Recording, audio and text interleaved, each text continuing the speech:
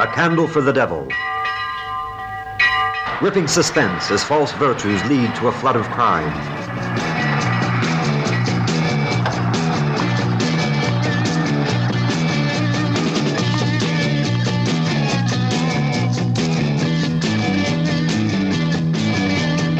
You haven't told us anything about your latest guest. What can I tell you, Beatrice? You know all about it. I don't know how I put up with it. One must earn a living, otherwise one... A Candle for the Devil. What nice sisters. Pleasant, hospitable. But underneath, full of hate for life. They can kill without pity. Shameless hussy in my house. What's wrong? You have the cheek to ask. Get up. Give me that. Get out of here. This isn't the whorehouse.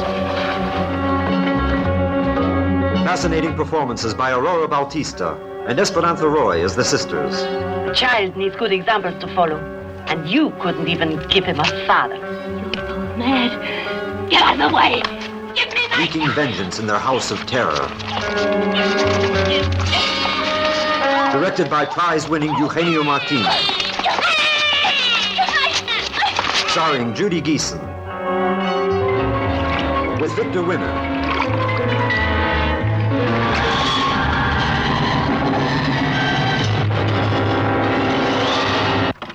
A Candle for the Devil.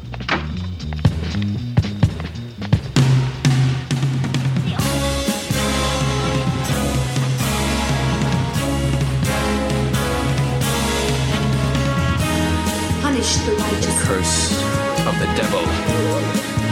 Exorcism, a sacrifice. Blessing or bestiality. The curse of the devil. Satan in control of the body and the mind. My love will destroy the great shadow. I swear that you will find peace.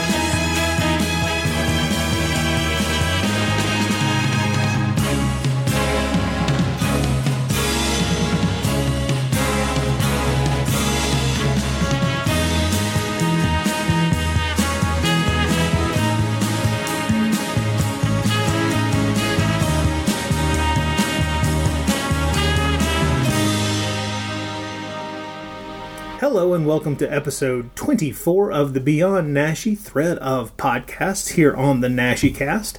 I am Rod Barnett. I'm Troy Gwynn. And we're here again to talk about yet another possibly obscure Spanish horror film from the golden age of Spanish horror.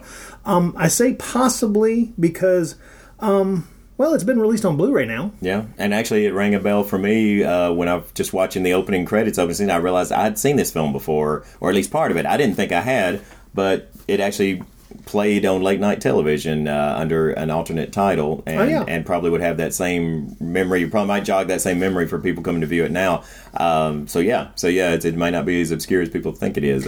You might have actually seen this, folks. You might have actually seen this under its different title, and that title is what it was put on American television. At least I never saw it on American television. Where I saw it was remember Sinister Cinema? Oh yes, good old Sinister Cinema. Sinister Cinema was a VHS and then later DVD-R kind of semi. I don't know if they'd call them a bootleg company or not. They were striding the line pretty hard. I don't even know if they still exist. I don't either. But man, I certainly got plenty of stuff from them. Oh yeah, but Sinister Cinema. I remember seeing this on a double feature videotape that I bought from them, where they would recreate. It was a super long VHS tape, and they would recreate a drive-in kind of. Yeah, those feature. were cool. The drive-in double features. Yeah, complete with trailers and those are great. the food ads and stuff like that. And it was on one of those tapes that I bought from them a long time ago under the title "It Happened at Nightmare Inn." Yeah, which is the title you may have seen it under. I'm sure it was because.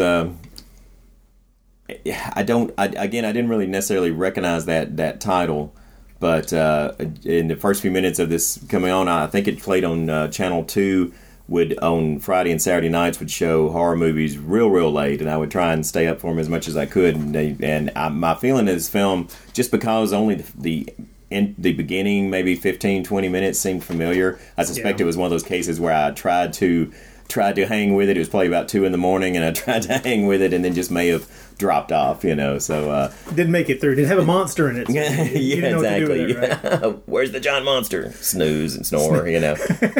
Just pass I was out. probably old enough that some of the female flesh was kept my attention for, but obviously it was a censored version, so there was still some scantily clad stuff going on there. Yeah, yeah. And as everybody who watched late night television knows, that sometimes things could slip past the censors on. Sometimes things slid by just a smidge, which could be a little bit surprising to say the least.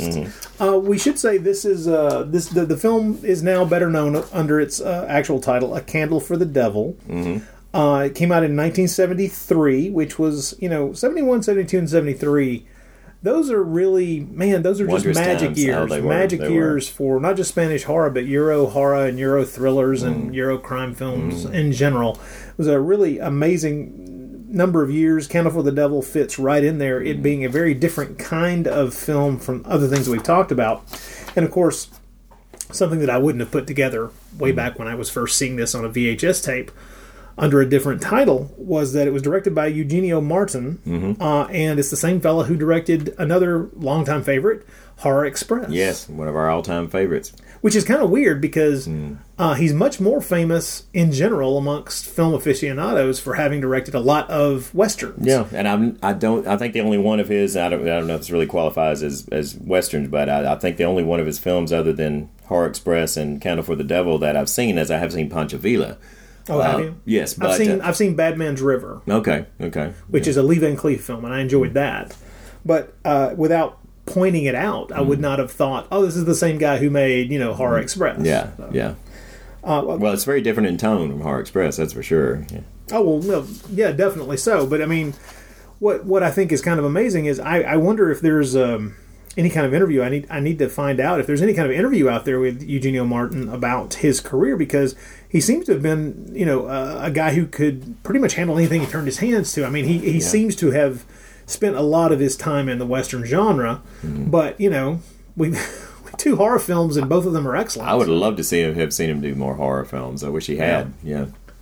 When did you first see A Candle for the Devil, by the way? This would have had to have been in probably the late 70s, I would guess. Just probably that almost viewing in the 70s? Exactly, yes. Would have been television? That's when, and I have not, and again, that would have been the last time, because I really thought that I had not seen this film at all until I began to sit down and actually watch it, and it just kind of clicked at that whole opening sequence there for sure. I was just like, oh, I remember this vividly now. The whole setting, that Spanish setting, the two sisters, and and their encounter with their first shameless hussy that's staying with them there. It's just.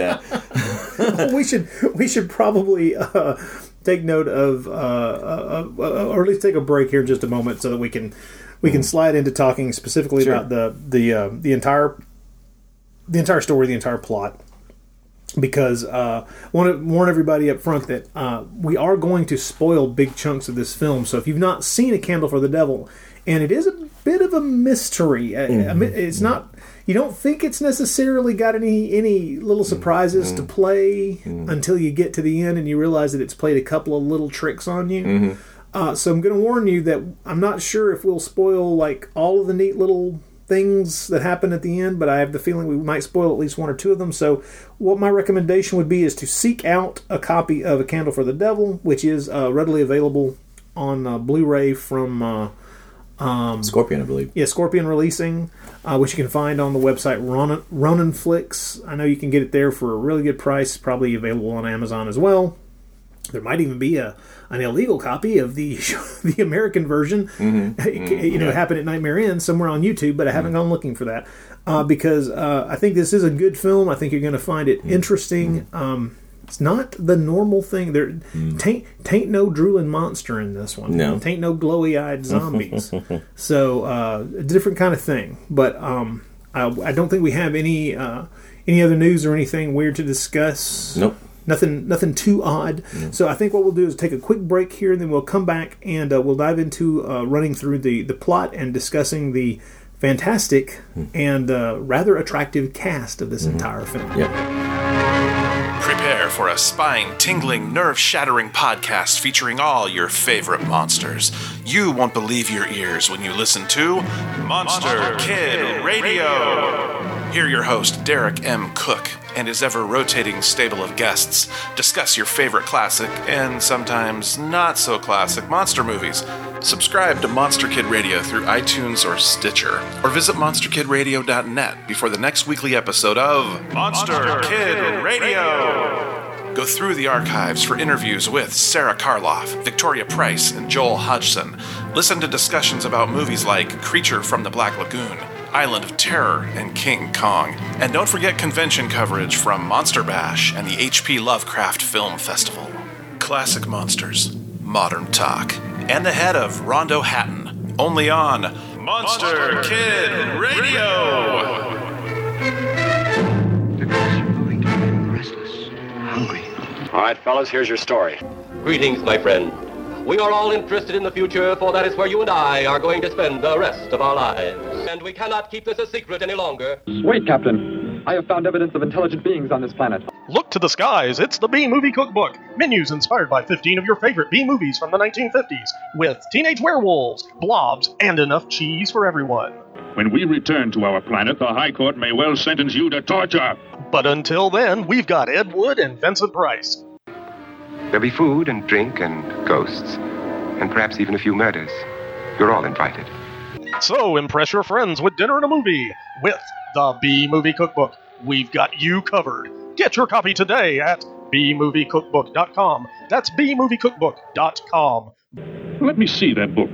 I am interested to see what sways your mind so heavily. Sure thing, just visit bmoviecookbook.com. I am Dr. Lee Cushing. Welcome to my Chamber of Horrors. Dr. Cushing's Chamber of Horrors is a serialized monster rally novel in the tradition of the classic Universal and Hammer horror films. It's written by Stephen D. Sullivan, the award-winning author of White Zombie, Daikaiju Attack, Manos: The Hands of Fate, and the original Chill role-playing game. My goal is to recreate the thrills of the Monster vs. Monster films that we all love. We'll have vampires, werewolves, mummies, psychic twins, and scheming madmen. And that's just in the first storyline. Now you can get Dr. Cushing's Chamber of Horrors and other monster stories sent directly to your email for as little as $1 a month. For just $2, you'll get all the chapters in advance, plus bonus stories and other perks. Sign up now at CushingHorrors.com or visit sdsullivan.com for a Patreon link. I do hope you've enjoyed your visit. Please come again, and remember, the chamber is always waiting for its next victim.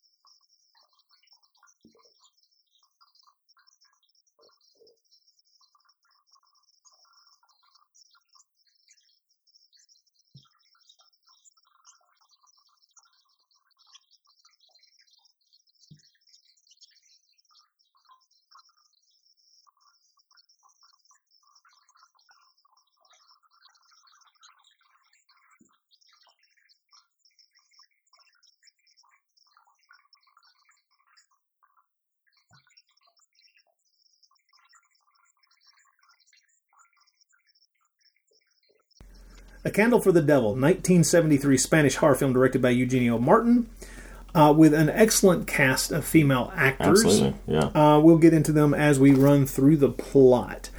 Film takes place in contemporary times, 1973, in Spain. I guess we should preface this a little bit just so that you have a little bit of knowledge. Not that it's necessary to enjoy or to watch or enjoy the film, but this is a very interesting time in Spain. It was in the 1960s when the not necessarily failing, but kind of ailing Spanish economy caused the dictator of Spain, General Franco, to open Spain up a little bit. It had been really closed down once he had taken over after the Spanish Civil War in the 30s. But the need for money, the need for tourist dinero, caused them to open the country up a little bit. So taking trips to Spain, becoming a tourist in Spain became something that was a pretty regular event for European tourists of all types. So in this movie, we see some British tourists visiting. We see a Dutch tourist visiting, and this just seems to be the way things were going in Spain. It became a place, and not just because Spain, had a lot of beautiful beaches, which would cause people to seek that out on vacation naturally enough, but just because Spain was probably one of those places you could visit that was kind of a bit like a time capsule, which is kind of the reason why I would like to visit Cuba at this point. Sure. Well, you get this opening scene, which in a way is kind of necessary because it's so short and brief, but I guess in context of that, it is kind of making that point, because what we see, the very first thing we see is this gloomy, misty city shot of the city, which I guess is supposed to be London, because that's where our protagonist is coming from. But it's so short, and then it just immediately cuts to sunny kind of, Spain, which, as you said, this village that looks like it's just out of another time. And of course, that I know for you and me, it's like instant love of. I mean, you were just instantly in that mode, in that Spanish. I mean, as soon as you see a town like that with those kind of streets, all these movies we've watched so much that we've seen that kind of scenery in. We're there. Well, I would say that I would say one thing, that opening shot, it only lasts a few seconds, but I think it's there for good reason, because what you're describing is as misty. What I was seeing was polluted. Polluted? Well, okay. Yeah, so I can see it. I thought that was setting up a contrast, especially in that the shot of what appears to be London seems to have been a shot kind of at dusk or at night, so it's kind of a bluish, darkish. Even if it's just a filter over it, it looked like a very polluted city. And then the next shot is in Madrid, of the Madrid airport, sunny, and it's sunny and bright, sunny, clear Madrid. Yeah, very clear. It's a very sharp contrast being drawn in the first minute of the film. Yeah, and how cool is it that this thing you're talking about, this thing in the culture, this thing in Spain that was going on at the time about opening its doors to tourists, provided, great material for beginning horror films for the people making films there, because I was just put in mind of so many, not that all of these are Spanish, but the whole thing of the bus arriving. Right. We've seen that in so many films, that start off that way. I call it the cannon fodder line, bus line, cannon fodder bus line. There, you're immediately making me think of Eyeball. So well, that was on my list. I just kind of came off with the top of my head of things that we've seen this kind of beginning to. Who Can Kill a Child was one. Oh yeah, of course. Eyeball, of course. This is not a Spanish film, but The Devil's Nightmare. Of course, way. Yeah. And another one, Vampire's Night Orgy. All of these begin with the busload of tourists coming in, not knowing with the fate that awaits them, but it's but the horrors that are about to. But when this happened, it gave all these filmmakers there, and the kind of just basic. Okay, there's the beginning of my film. I see all these tourists every day coming in, right. and what? Well, I think that very much so. This film, this is a very Spanish film in that this is very much about the clash of cultures between the repressed, not to spell it all out, although the film does a really good job of almost just literally spelling it out as clearly as I'm about to say it. Right. This is a clash of cultures between a very repressive culture that's been shut off from the rest of the world for decades at this point, and the kind of mental inbreeding that might cause, or that definitely does cause, and then being slammed into what I would refer to as like representatives of like swinging London in 1973. Yeah. This is a very very different culture. I mean, we're talking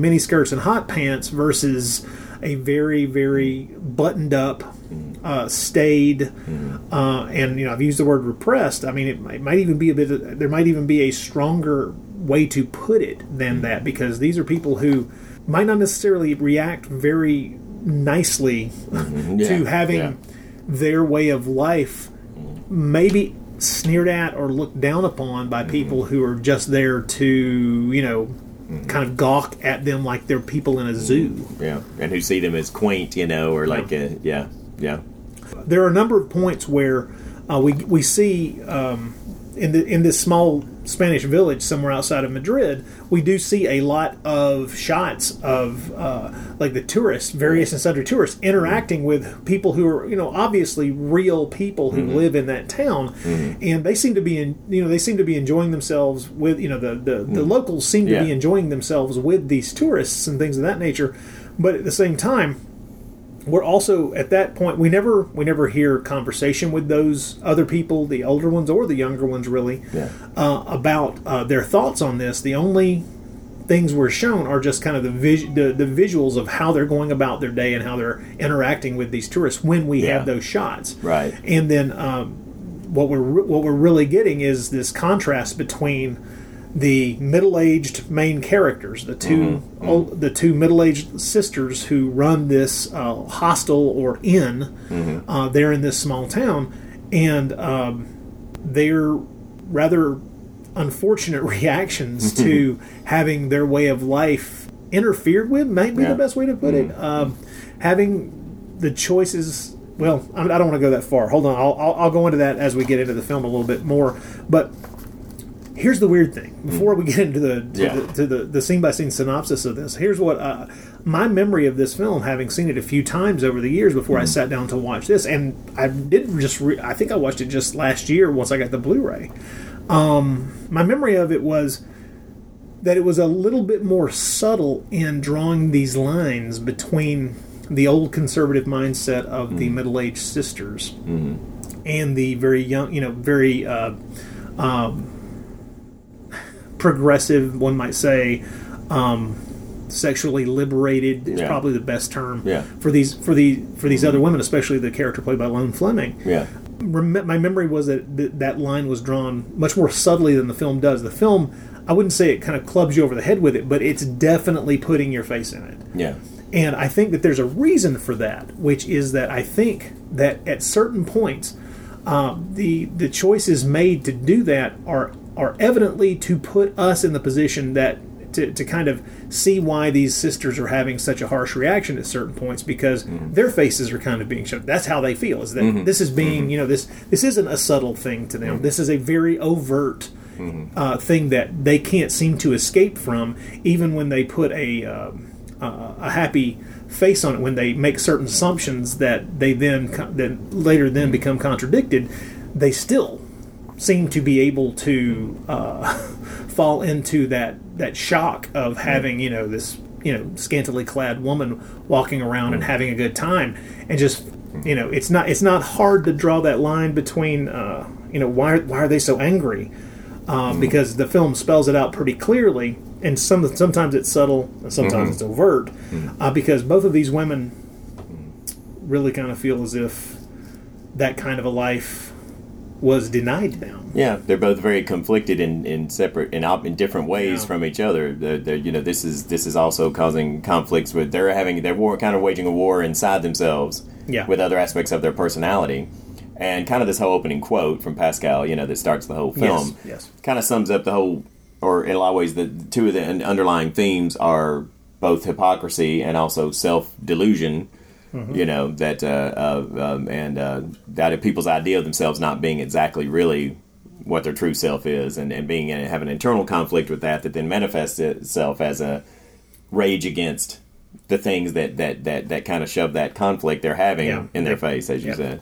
So now that we've pointed out that we've maybe overthought this film just a tad, let's go ahead. That's our job. Yeah, that's our job. Let's go ahead and talk about the plot. Okay, so we pointed out that the film starts. We have two middle-aged sisters named Marta and Veronica running an inn or a hostel in a Spanish village for travelers. This is how they make their living. May is a British guest right at the beginning of the film. She's been staying there a few days, and because there is a bit of a commotion.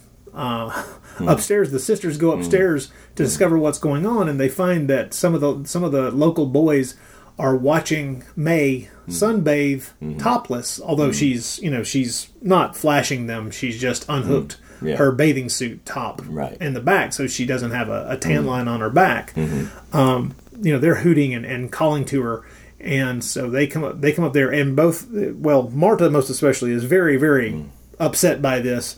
And calls her some rather nasty names, and tells her that she's going to immediately toss her out. When the sisters confront her, this is when it becomes very clear what's going through their minds, because they, like I say, especially Marta, she really spells it out.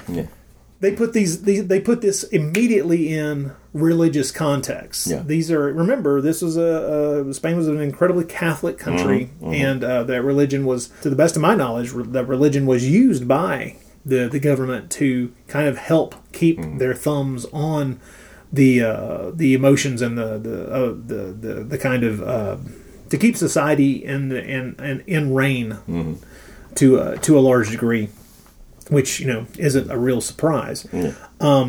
The three of them get into a really heated argument, and May either stumbles and falls down the stairs, or Marta pushes her. or Marta pushes her. It's really kind of it's 6 of one, half a dozen of another to a degree, because Marta is definitely angry at that point. But at this point, we don't think that what happens, though, either of us, I think, is what Marta intended. No, to happen. we think it was an accident. Right. Yeah, it seems to really have been an accident. Well, she falls down the staircase, smashes through a stained glass window, which, when it breaks, slashes her across her throat and kills her. Now, immediately, just as quickly as we can say it, Veronica's horrified. The younger of the two, played by Esperanza Roy, is horrified. But Marta is immediately finding a reason for this to be okay. Yeah. And the stained glass window, the part that cut May's throat, cut the young girl's throat, is actually a piece of the stained glass window that has the saint holding a sword, and I forget which saint it is now. But the blood is dripping from the sword, and she takes this as a sign that this was actually divine intervention. This is God taking a hand in this situation and killing this sinful creature. And I love that visual idea. I think as we go through this film, there's some places I'll point out that I think, overall, I don't think this film doesn't necessarily tell a new story or tell like a whole bunch of new ideas, but I think that it has some really nice ways of depicting what it's telling and doing visual things. And this is one thing I love, the piece with the part with the stained glass with the sword, because if she's already that close to the edge and looking for divine, consolation and condonement of what she's doing, then that's just right there, shows you how that just gets into her head and how she would use that. One of the things I'm always I wouldn't say impressed, but one of the things that I'm always appalled by when I run across it in a narrative, which is just watching someone find a way to use their religious beliefs to justify whatever hideous thing they've done. Yeah. And of course, you don't have to look too far these days for that kind of thing, but it's really interesting to watch how, no matter what happens throughout this film, Marta finds a way for it to be just exactly what should have happened, because obviously this is what God wanted. Which is the same argument as, well, God clearly wanted my brakes to go out and to run into your car, and I'm sorry for you, but that's just the way God wanted it. Her feeling is like, hey, if God doesn't like this, he'll do something about it. Otherwise, we're okay. So I know, and that's her whole argument to her sister, which is, if we get caught, we'll know we weren't righteous in this respect, and then we go on. So, as Marta and Veronica scramble to hide the body, which is the moment in the film when you realize, okay, so they're willing to go that far. They go to hide the body. Her sister Laura arrives at the inn looking for May, right after they've done away with this woman, the same day. Now, the sister Laura is played by Judy Geeson.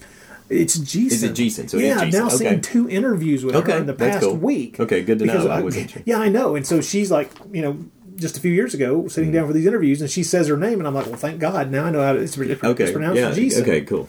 Which I had no idea. Yeah, I didn't either. I thought it was Geeson, but we watched this and Doomwatch. Oh, did you? The 1972 film, back to back, and it's like over the course of 2 nights, it was like, a little movie marathon. Judy Geeson. Well, looking back, she's one of those actresses that when I saw her name, I knew that I had seen her in things before.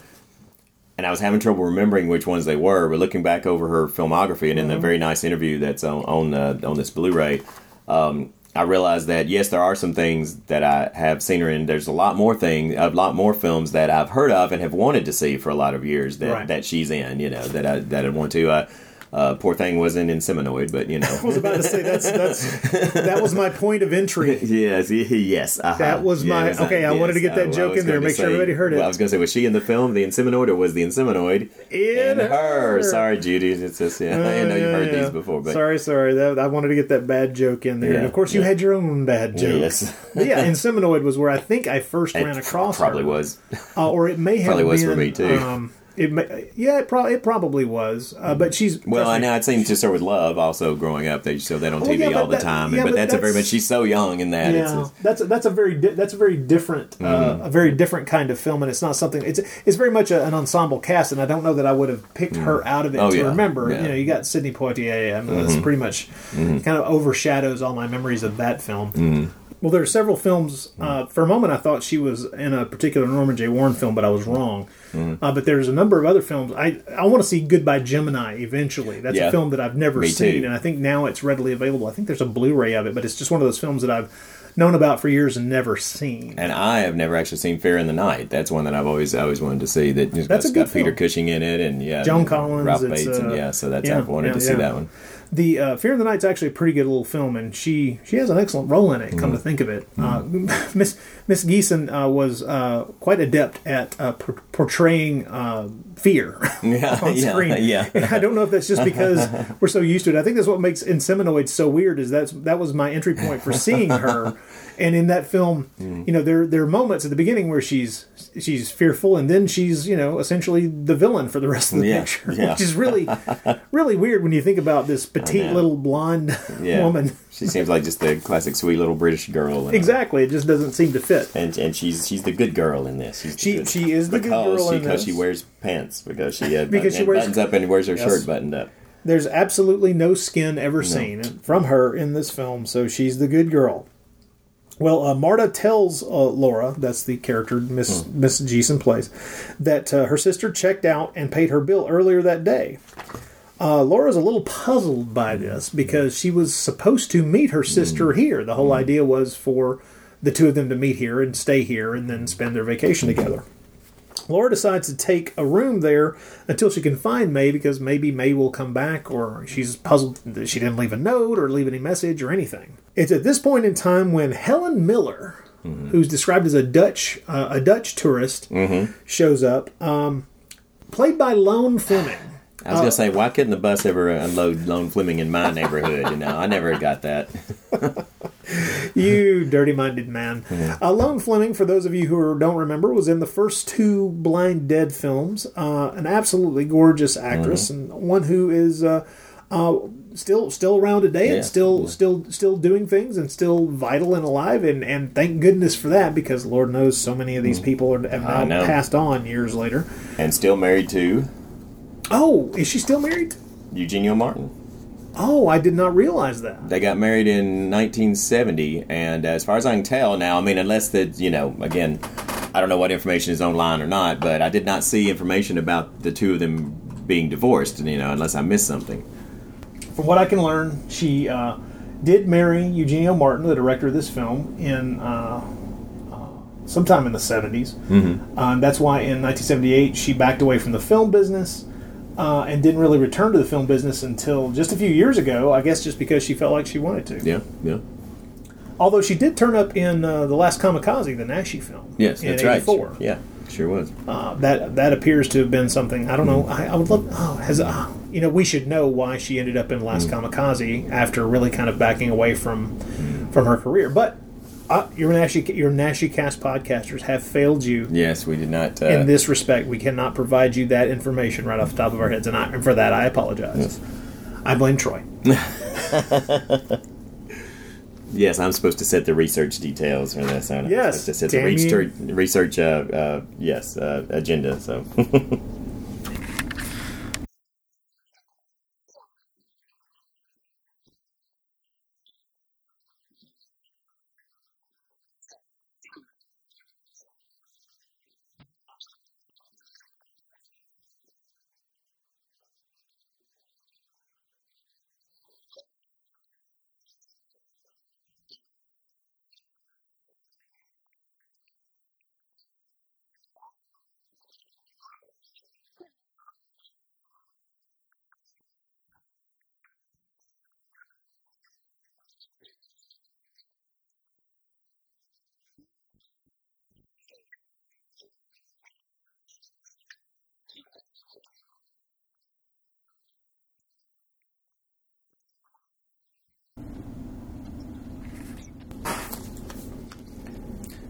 Well, Helen Miller, this indecent woman, checks into the inn the following day. The sisters are a little appalled by her immediately because scantily clad, thy name is Lone Fleming in this film. And plus, she just enjoys herself, I think, is putting it mildly. She lets you know that by jumping into the fountain the minute she gets off the bus. Yes. the fountain in the what appears to be like the square of the town. Yes. And if you're thinking this is to symbolize Fountain of Youth, no, that's a little heavy-handed. That's a little too on the nose for this film. There's no way there's any symbolism in this film. We'll get to more religious symbolism later in the film. Hang loose. There's a fair amount. But I never felt the symbolism. The symbolism never beats you over the head. No, I agree. No, I don't think so. I think the bloody sword is the only moment where there's and that's done for effect. That's done to draw that bright red line between madness and sanity. And these sisters kind of it becomes clear right then that these sisters are kind of teetering on the edge of that particular line. This is where we learn, and this is great. The sisters do have one person who helps them out around the inn. It's a younger man, late teens, early 20s, I'm assuming. Named Lewis, who helps them. He chops firewood for them. He helps out with taking food to the inn dwellers occasionally. Things like that. He does different things, kind of a general fix-it and helper around the place. And there's this great little scene. As soon as we're introduced to him, he's chopping wood out behind the inn, in kind of the backyard, little courtyard there. And Marta, the older of the two, goes to call to him to get him to do something, and for just a moment just stares at him rather appreciatively, we'll say. Appreciatively, yes. Good choice of words there. And then she controls herself and then has Lewis do what he's supposed to do, which I think was at that point to carry food up to Laura. And it's right after this that we learn that Veronica is also fond of Lewis.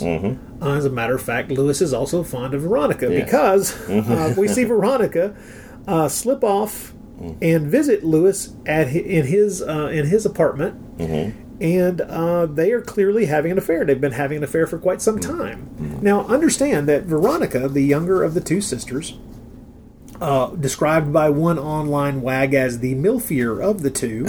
I couldn't resist. No, that is she's I would say also the saner of the two. Played by Esperanza Roy, and she's a pretty woman. She is clearly a woman who has reached middle age. I'm saying late 30s, early 40s. A few years younger, maybe 2 to 3, maybe 4 or 5 years younger than her older sister Marta, and it's at this point when you realize that she's carrying on this relationship with Lewis, and Lewis, this is not something. We're quickly disabused of the thought that you might have that this is an older woman taking advantage of a younger man. This boy's very happy with her, very much. He's definitely fond wants of to her. be in the relationship that he's in, right? Which is very sweet because he's clearly a good guy. But there is at least a 2-decade difference, maybe, between the two of them. She's definitely older than him by a good stretch. And it's at this point, I think... Their scene is really well played out. Oh, it is. I think it's very well handled, very interesting the way it's filmed. There's at times it's erotic, and then other times it's almost kind of...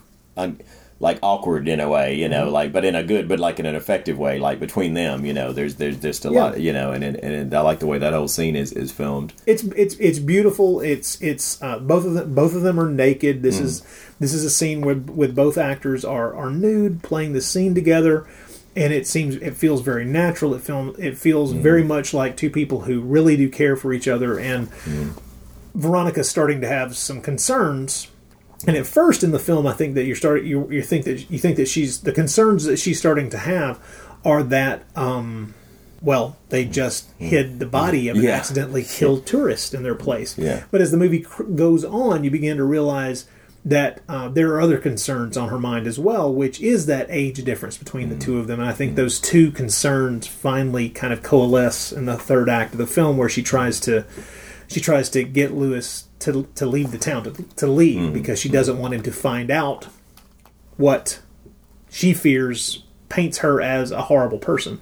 And by that point in the film, maybe it does. Well, and by that point in the film, she also may be worried about him, too, about his life. Yeah, That's kind of what the impression I got, too. Because if Marta, if her older sister ever found out that the two of them were carrying on this lustful, sinful affair, Lord only knows what might happen.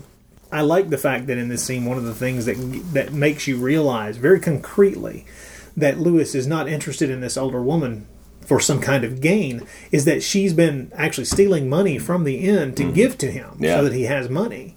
Or more money than he would just earn by doing what he does around the inn.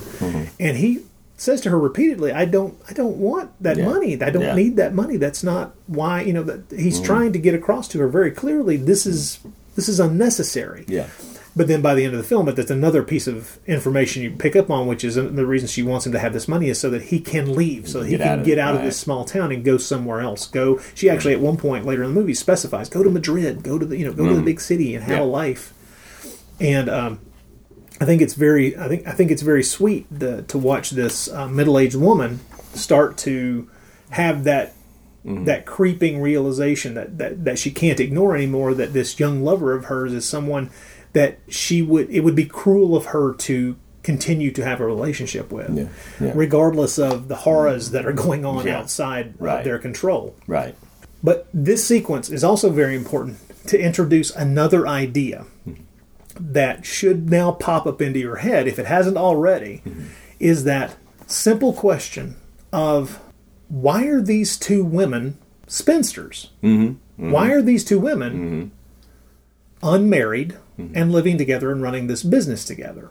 And the film doles out little pieces of information as it goes along. Yeah, I like the way it holds back. Yeah. Because because this scene definitely points to the fact that, well, Veronica is clearly a woman with normal sexual urges, normal sexual desires, has gone out of her way to have this affair and hide it from her sister. And then why is she unmarried? Why is her sister unmarried? And it becomes more and more of a question as things go on, and we get little tidbits of information. We find out that Marta, years before, was left at the altar, and the story is that the man that she was going to marry ran off with some other woman. Not just some other woman, but a woman who was A, foreign, and B, a modern woman with quotations. Quotation marks around that, yes. Which, if this is 1973, that would be, let's put it 10 years earlier. In other words, maybe even 12, right around the time that Spain was being opened up to foreign tourists because of the needs to get more money pumped into Spain. There is where that combination of elements, those things where this thing that we need to keep our country alive and vital is also something that can kill us, that can take things from us, that can destroy our lives. And it's that split, that dichotomy, I think that's something that she's working out in her own head on a very individual level, and that she can't really cope with effectively except through just repressing it. And at that moment, there's a scene right here at this point in the film where we see Marta dress up in this old dress, and we realize she lets her hair down. She puts on some makeup. She's in this dress, and we realize that. Well, first of all, let's state up front that the actress playing Marta, Aurora Bautista, she's a middle-aged lady, and she's still an attractive lady. Now, the movie takes pains at times to make her look less attractive than she is. They did the same with Esperanza Roy as well. Sure. But that's an attractive lady. I don't care if she's in her 40s or if she's in her 50s. She's a pretty lady. Right. And it's in this scene when you see it, where the film wants you to know it, and also uses that introduction of this woman's kind of, let's call it repressed sexuality, to show you that this is someone who did have that, who does actually have that, and that is something that can cause a problem. And we're also getting those bits of information about being left at the altar, and things that she keeps saying give us the idea of just how she thinks about the world and how she thinks about her place in it, and why she sees herself as someone who has been taken advantage of, as you say, by a foreign woman, a foreign hussy, and so. And I think maybe we're sort of left to assume that Veronica is there really maybe out of loyalty more than a lot of, because Veronica, simply by the fact that she maybe has found a love of some kind in her life there, she is the one who is a little more, I think, comfortable with herself, or at least, and that makes her less angry at the rest of the world. And so she's the one who's been kind of the voice of trying to be the voice of reason, or the one who has the conscience here. But I think that's maybe why she is also, as you said, a spinster, is because she has possibly stayed with Marta. Marta's obviously the kind of dominant, older sister of the pair, and that she stayed out of a sense of loyalty to Marta because of what happened to her. Certainly. Like I say, this is the point in the film where you have to start thinking about, why are these women in this position, and then the movie starts to. This is where you've seen them as kind of a unit, with Veronica, Veronica being kind of the submissive of the two of them, and this is where the film starts to show you the differences between the two, and explain, how things got the way they are, and that. Of course, that definitely doesn't make things better. It just makes things worse. Yes, right. But, yes. Well, this is really where we come to my own favorite sequence of the whole film. The one that just blows me away the most every time I see it is the sequence where Marta is wandering outside. Marta's walking outside. Well, she's kind of following. She thinks. Yeah, she's kind of She suspects something, so she goes to where she knows Lewis lives, and she hears the sound of boys, having fun, talking, laughing, and she goes through these briars, through the brambles to the edge of what looks like the beach, I guess. Yeah. And she sees the boys playing naked in the water, and of course she's watching them, and obviously admiring them, and and then she starts to walk back, and she's getting more and more entangled in the briars, and the briars, are tearing her skin and cutting her, and this sequence to me is so brilliant and so fascinating because there's so many levels to what's going on here. She's obviously in a certain kind of a definitely sexual arousal and sexual ecstasy. At the same time, of course, we know about her repression and about her religious conviction, and that part of her is going to hate herself for this too. And so she's purposely, I think, just wandering through these briars and letting them cut her is also in the same way that, martyrs and penitents who whip themselves, I describe this scene as the scourging scene. Yeah, but it's scourging, but at the same time, she's getting a sexual pleasure from it too. At the same time that she's punishing herself a little bit, yeah. Which I think it's just an amazing. And once again, this is another example of me, the film not necessarily putting forth new ideas or plot ideas, but telling them in a way that I've not seen before. Like, I've not seen something like that in another film that I can think of, and I thought that was great. I'm sure that there are antecedents to this in films that I just haven't seen, but this is an exceptional example of presenting visually something that it would take a paragraph to explain. Sure, yeah. If this scene were to be transcribed into a novel form, this would be 3 to 4 pages explaining this sequence and explaining what's going on in this woman's head. And yet, on screen, it's just a few minutes. It's brilliantly played. Yeah. The actress is fantastic in this scene. She's fantastic throughout the film. Yeah.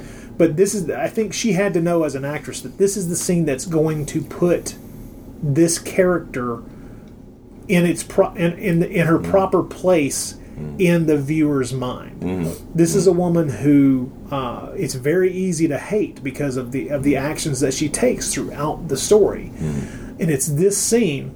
There are a couple of other moments as well, but this is the scene where you see just how messed up she is. How tortured she is. Yeah. She's tortured, really. That's the proper word. But also how she's aware of the conflict to a degree. She knows consciously that her wishes and desires go directly against what she's been taught all her life would be the correct way to live.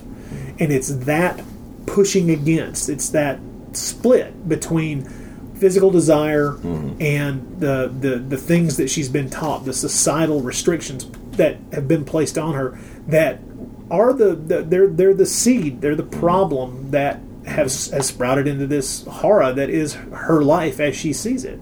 and it becomes more and more evident there are all these things in her life that she obviously wished had gone a different way.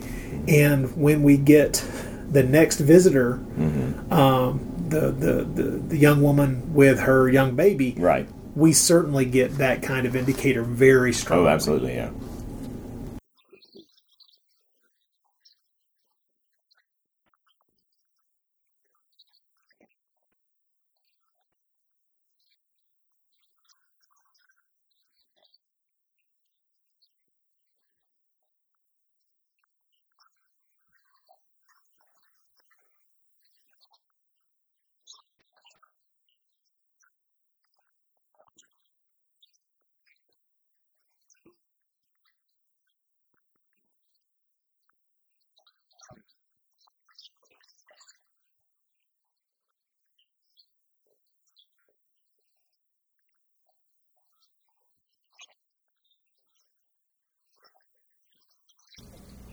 Well, after we've been introduced to kind of the sexual sides of both sisters at this point in the film, we then have Lone Fleming's character, Helen, returning to the inn late at night.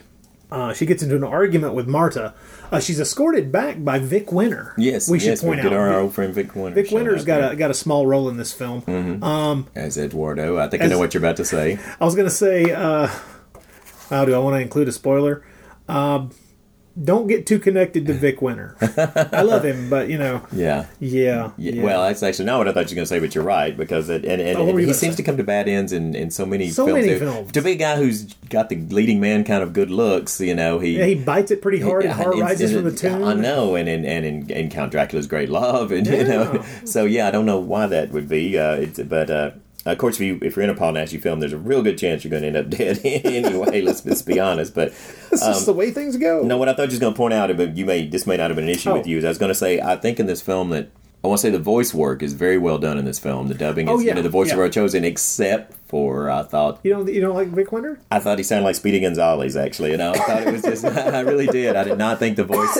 I almost felt at times that they accidentally swapped the voices for Lewis and Vic Winter, that they should have swapped voices, because he sounds to me like a much younger boy, and Lewis has more of a closer to a man's a more mature man's voice. Yeah, Lewis's voice is a little huskier, and it says anyway. I just felt like Vic Winter got the short end of the stick on this one here. I think they could have done because all the rest of the voices are so well done. I just felt like his is like you could have done got a better one for Vic there, but I understand. When she returns, she gets into an argument with Marta, who has forbidden the guests arriving back later than 11 p.m. Helen taunts Marta. Taunts her pretty. She's a bit. Her character. Well, she's drunk, so there's a little bit of that. But there's something a little sinister drunk in her character too. Is. I've got a theory on that. I think it's just my theory. I don't necessarily think the filmmakers. Maybe they did plan that, but what do you in what way? Well, okay. Well, let's go and say what happens in this scene. Well, okay. So Marta is drunk. She's come back. She's come back drunk, and she's dropped off by Vic by Vic. So it's not as if the two of them came back to the place and decided to try to go upstairs and hump each other. But she's definitely inebriated. Yeah, and not overdressed. Not overdressed.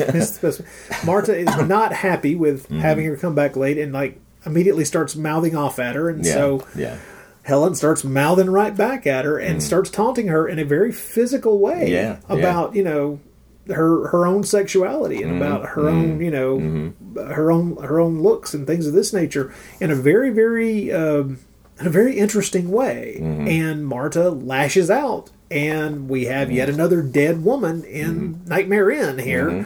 And Veronica actually helps a little bit. I think it's more of an impulse thing, but she sees her sister being attacked, and she kind of delivers the final blow, although she's, it's obvious was, like I said, again, an impulse thing and not something that I think horrifies her as much as anyone else, but Marta kind of uses that as, again, saying, you, hey, that's awesome, you stood up, you stood up for your sister, way to go. You protected your sister, It's rough, and it's at this point you realize, holy crap, this is going to be an ongoing thing.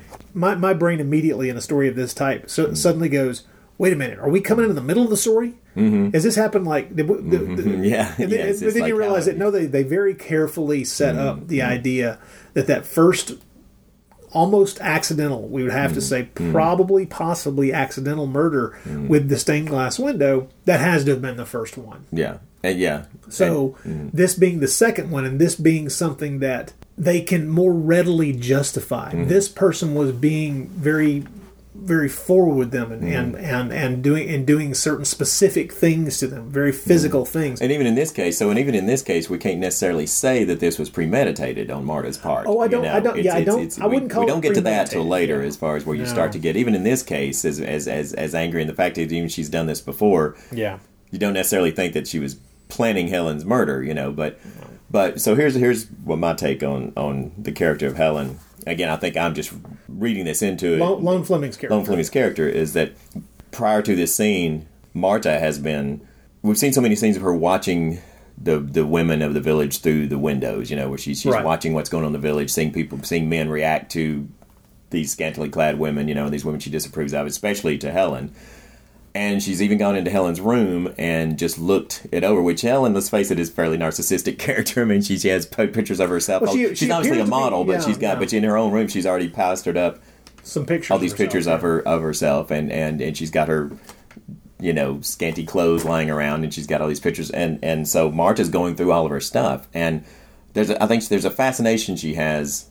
As not only repulsion and scorn for Helen's character, but because we've seen her own conflicted sexuality, I think there's also a bit of envy there, and there's also envy and fascination with that life, that kind of freedom that Helen has.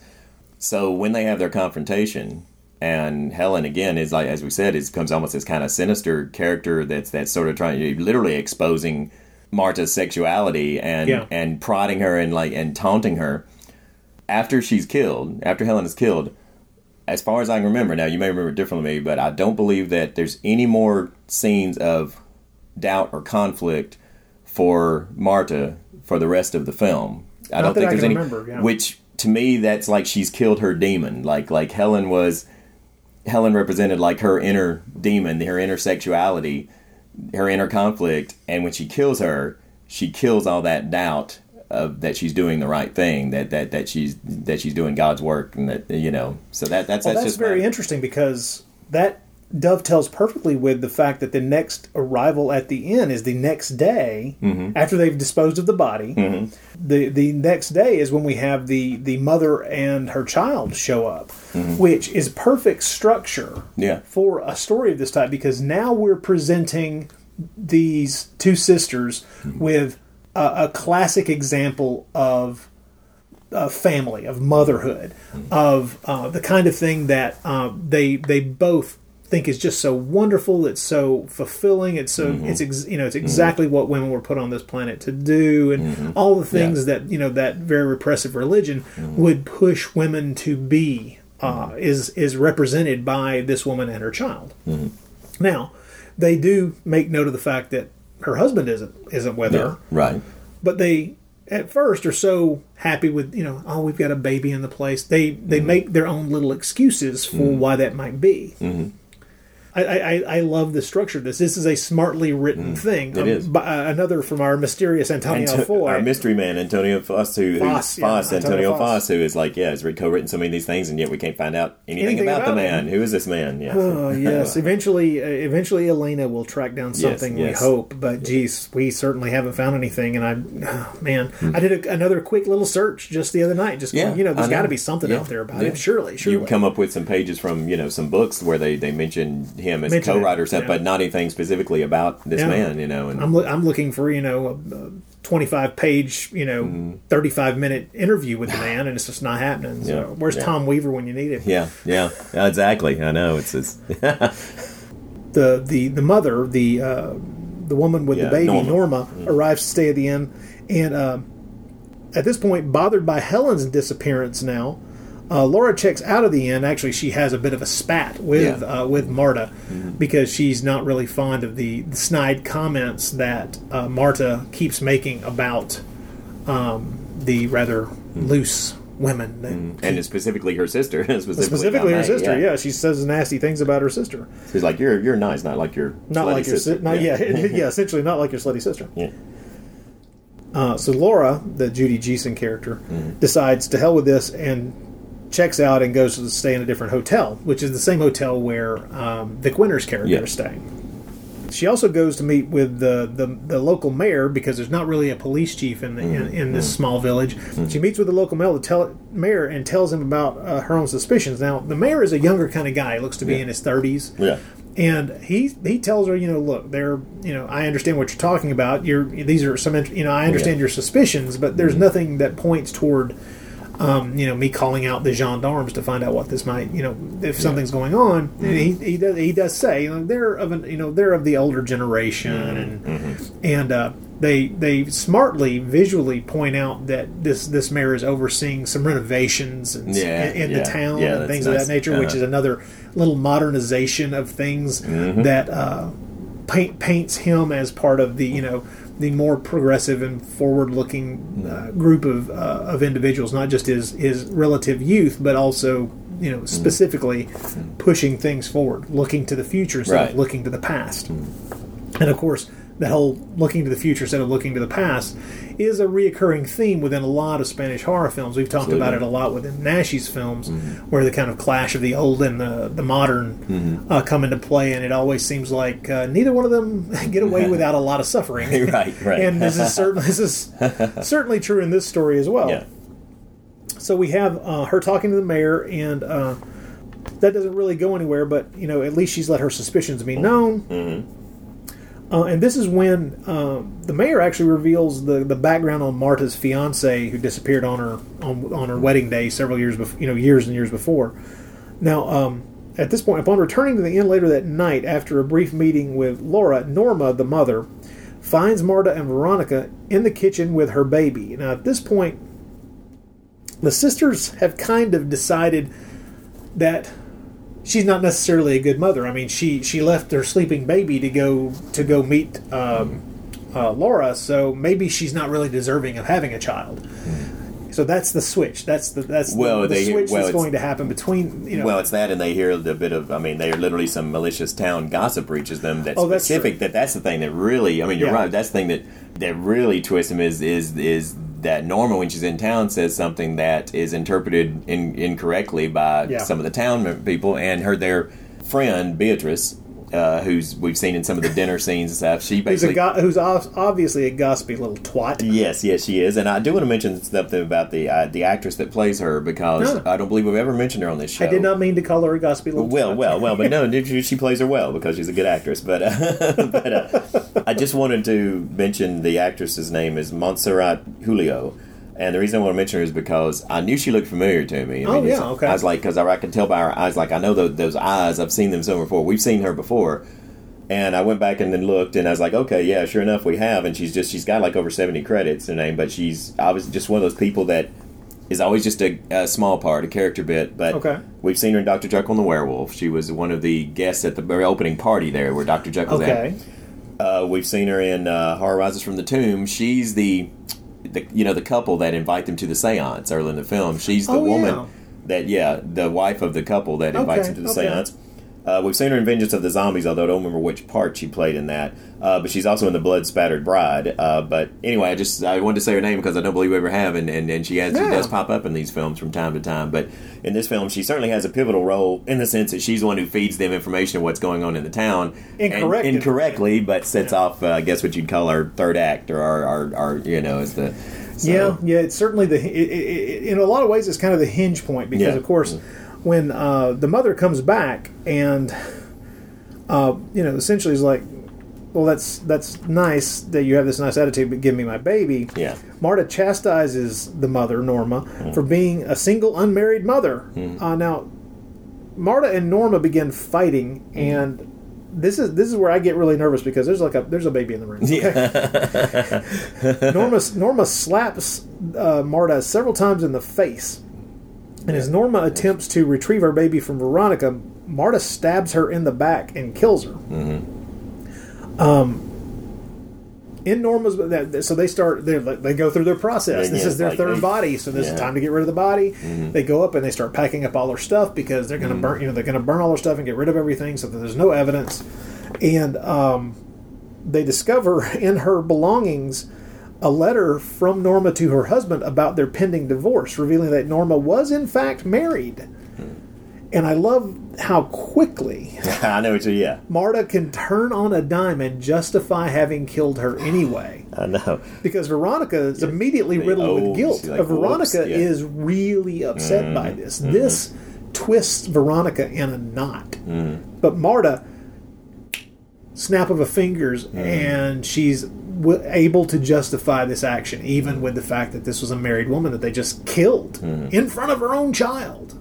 This is, as I say, I think the hinge point. If there was any point in time before this, you could have possibly thought, sure, maybe this goes a different way. At this point, you realize there's no way anymore. There's nothing. There's no way this is going to end except in tragedy, even more death and horror. And Marta is, as tragic as she may be, she's irredeemable. You're still on the fence about Veronica. Veronica seems maybe. You keep thinking, like, is this the point that she's going to just, call an end to this and go the other way, but with Marta, it's like just leave, or like run off with Lewis at the very least, not say anything, but just like grab her young lover and leave town or something. Because the fact that here in 1973, then Marta falls all the way back to they were divorced and that's evil, so that's why they deserve to die. It's like, okay, really now, even at this point? Of course. Of course. Well, Laura breaks into the inn. I love this. Judy Geeson's character, Laura, she's so suspicious, but she's got nothing to hang this on. She's got no proof. She's got no nothing. She breaks into the inn that night to search for evidence implicating the sisters in in these disappearances. Because what drives her to this is that she got Norma, the mother, to promise her, look, if you decide to leave town, leave a message for me. Make sure that I know that you're leaving so that I won't worry about you. Well, of course, that certainly didn't happen. Right. And as soon as, after a couple of, after the next day when she's gone with no message from her about her leaving, she knows, look, I have a lot of suspicions, but this is three in a row. Absolutely, yeah. Something's up here. So she breaks in looking for evidence.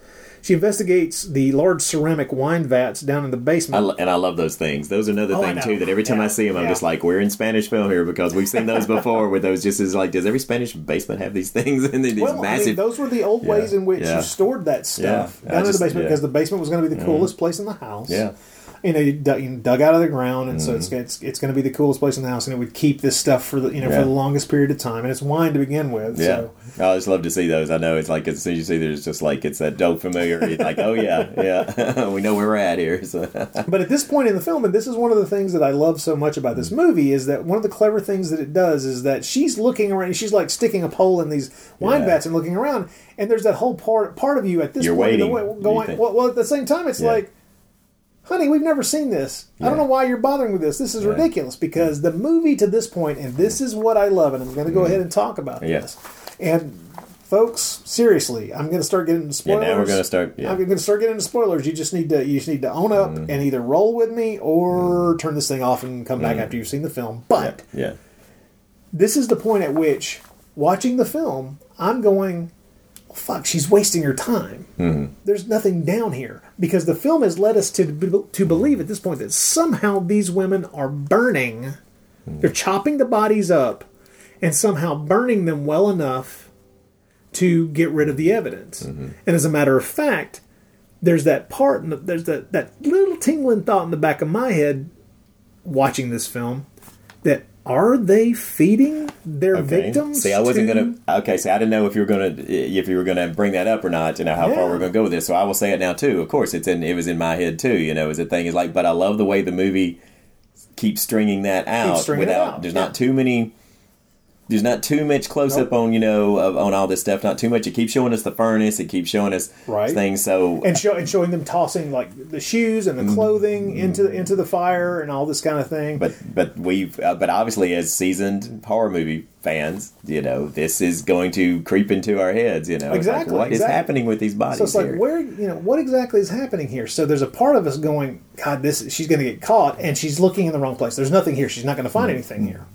But you didn't think, though, the way it was filmed, you didn't think like maybe something was going to pop up any minute in that? I mean, didn't that? I think that's part of the You know what I thought we were going to suspense find? it builds. You know what I thought we were going to find? What's that? I thought we were going to find something that was completely disconnected from the story we were saying. Oh, okay. Okay. What I thought we just might find is Marta's husband or husband-to-be. Ooh, nice. Now, I didn't think of that. I thought we might get into a Rose for Emily territory here. That's cool. Yeah. I thought suddenly we're gonna have this Spanish horror film crossed with a William Faulkner short story. Yeah, right. And by God, we're gonna find the corpse of the man that left her at the altar. That would have been interesting. I did not think of that at all. Very cool. That's what I kept thinking. Every time I watch this movie, I keep thinking to myself, I don't know if anybody else's mind moves down that alleyway, but mine always does.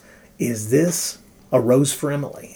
Are we going to find the preserved body of her, her cheating husband-to-be down in this fucking basement? And we never do. Yeah. But that is one of the things that the cannibalism thing is just in my head. That's not in the film. Although the film definitely gives you another little thing that makes you think that might be what's happening. Maybe it was. No, I don't know that it necessarily is because no, you don't know, but it's I don't know that it was, but it definitely gives you the question. Right. It gives you the question. I have another question too. Did you question what happened to the baby? Yes, because that is the unanswered question. Because do we not see I don't think that we see the baby again. We don't. After we do not. So it's see just the baby. like God, and you're just like God. Did they go that far? It's like that's just it. The film leaves it unanswered, and the timeline of the film, when you get down to those last few scenes, that's my suspicion is that they're keeping the baby hidden. They're just going to raise it themselves. Is my guess. Is what they're going to do. And they're going to have to try to find a way to explain this child because Veronica has already expressed horror at the idea of giving the baby to an orphanage. I mean, she can't even bring herself to say the word orphanage. So that's a very interesting thing. But you're right; the film never produces any information about what the hell happened to the baby after they kill the mom, and that's an interesting little thing to leave dangling. I mean, of course, the movie's final scene is brilliant in that it leaves the final fate. The details of the final fate dangling, which is really nicely done. Once again, spoilers, children. Yes. But there are so many reasons why I like this film and why it is such an interesting, well-made and constructed film. Once again, Eugenio Martin, why didn't you make more horror films? No kidding. But this is an excellent example of leading you down the garden path, making you, absolutely, whether you're a seasoned horror fan or not, giving you all this information that automatically makes you think certain things, and then taking you in another direction, and then giving you other possibilities to think about. And all the time, when you finally get to the end and everything comes out, it's like, well, some of this was more horrific than what I was thinking in the first place. So well done, movie. After Laura breaks in, she doesn't find anything because she's made enough noise, unfortunately, that she realizes she needs to get out. So she slips back out of the house. The next day, Laura returns to the inn with Eduardo, the Vic Winter character, posing as her husband, who has quote unquote just arrived, and they rent a room in the place. Now Marta is immediately suspicious, believing that she has seen this man somewhere before in town, and he has been in town for a couple of weeks at this point, so she's not wrong. But of course, you immediately, we as the audience immediately know that the two of them have decided they're going to go back in there, and they're going to, by living there for a time, they're going to be able to search this place and find some evidence if there's anything to find. Meanwhile, during a meal that night at the inn's restaurant, a woman falls violently ill. Beatrice, actually. Is it Beatrice? It's Beatrice. That's right. She's eating. Yeah, she's the one. Well, she falls violently ill. No one knows exactly. They're not exactly sure what it is. But the woman's husband sees something on her plate and quickly palms it and doesn't make any kind of big deal about it at all. But it's clear that he saw something on her plate, and that seems to be what she saw right before she had her heart attack or her panic attack or whatever the hell it was. So we see the doctor treating the woman, saying that she should be fine. We'll have to, when she's conscious, and we'll find out what if she knows what caused this. And that's when the husband says to the doctor, "I think I know." Now I grabbed this off her plate as soon as I saw it. Now we don't see what this is, right? But the doctor, looks at it and says, okay, I'll make an examination and we'll see if we can figure out what's going on here. Later that night, Eduardo goes to investigate the inn's basement on his own. Mm-hmm. In one of the vats, now there are 3 vats, and there's one of them that Laura did not get to before she got kind of chased out the night before. In one of the vats, he finds pieces of flesh and bones floating in brine, along with Norma's severed head. Yeah. Now, this is the moment when I go, aha, because there was a brief scene earlier when Marta chastises Veronica after they come down to the basement thinking that they heard someone down there, chastises her because the key to the basement had been hung up in the kitchen and it was supposed to be upstairs. Mm-hmm.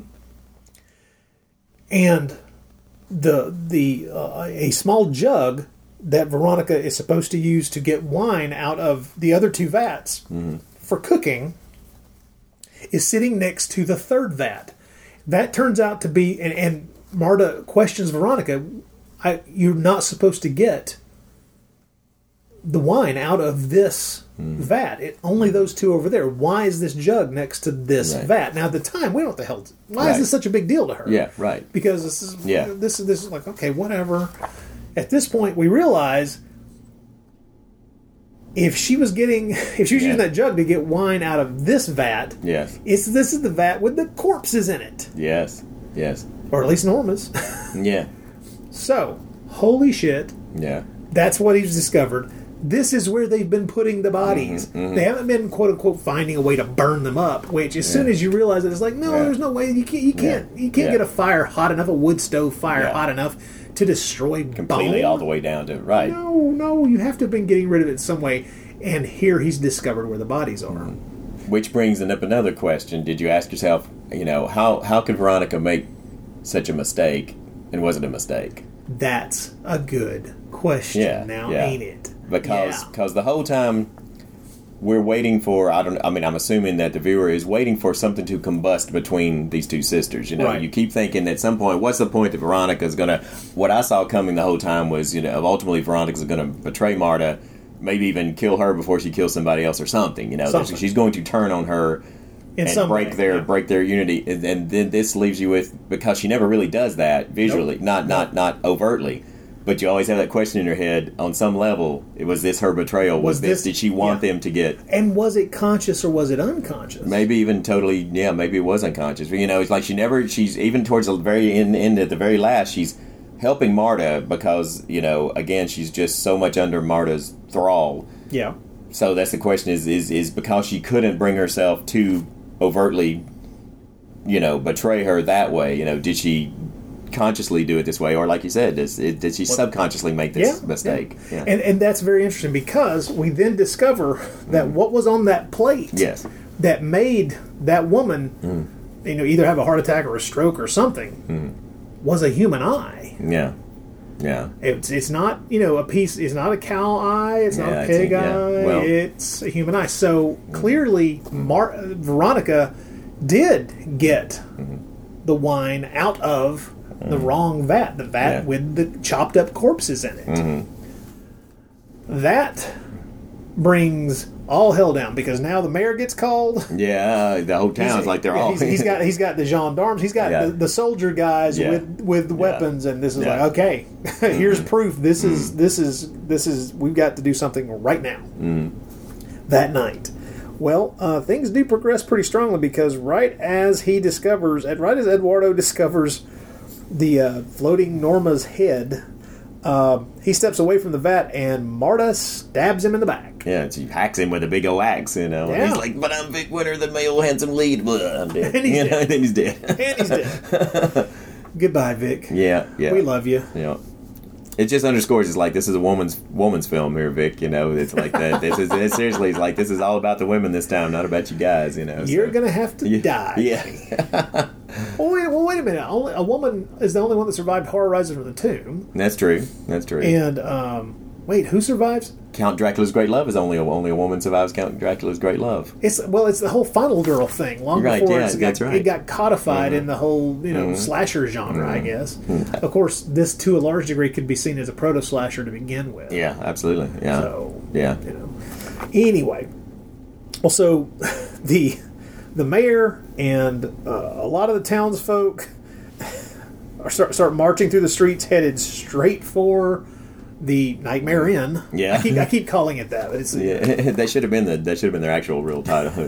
Come stay at the Nightmare Inn. Well, Laura, who seems to have waited for Eduardo to come back, and he never does, she sneaks out of her room to go in search of him, and finds him dead in the sister's bedroom, propped up in the bed. Yeah, which is very interesting. Yes, it is. Now let's talk about this for a second. Mm-hmm. They've killed Eduardo. Yeah. Vic Winter, a handsome man. Yeah.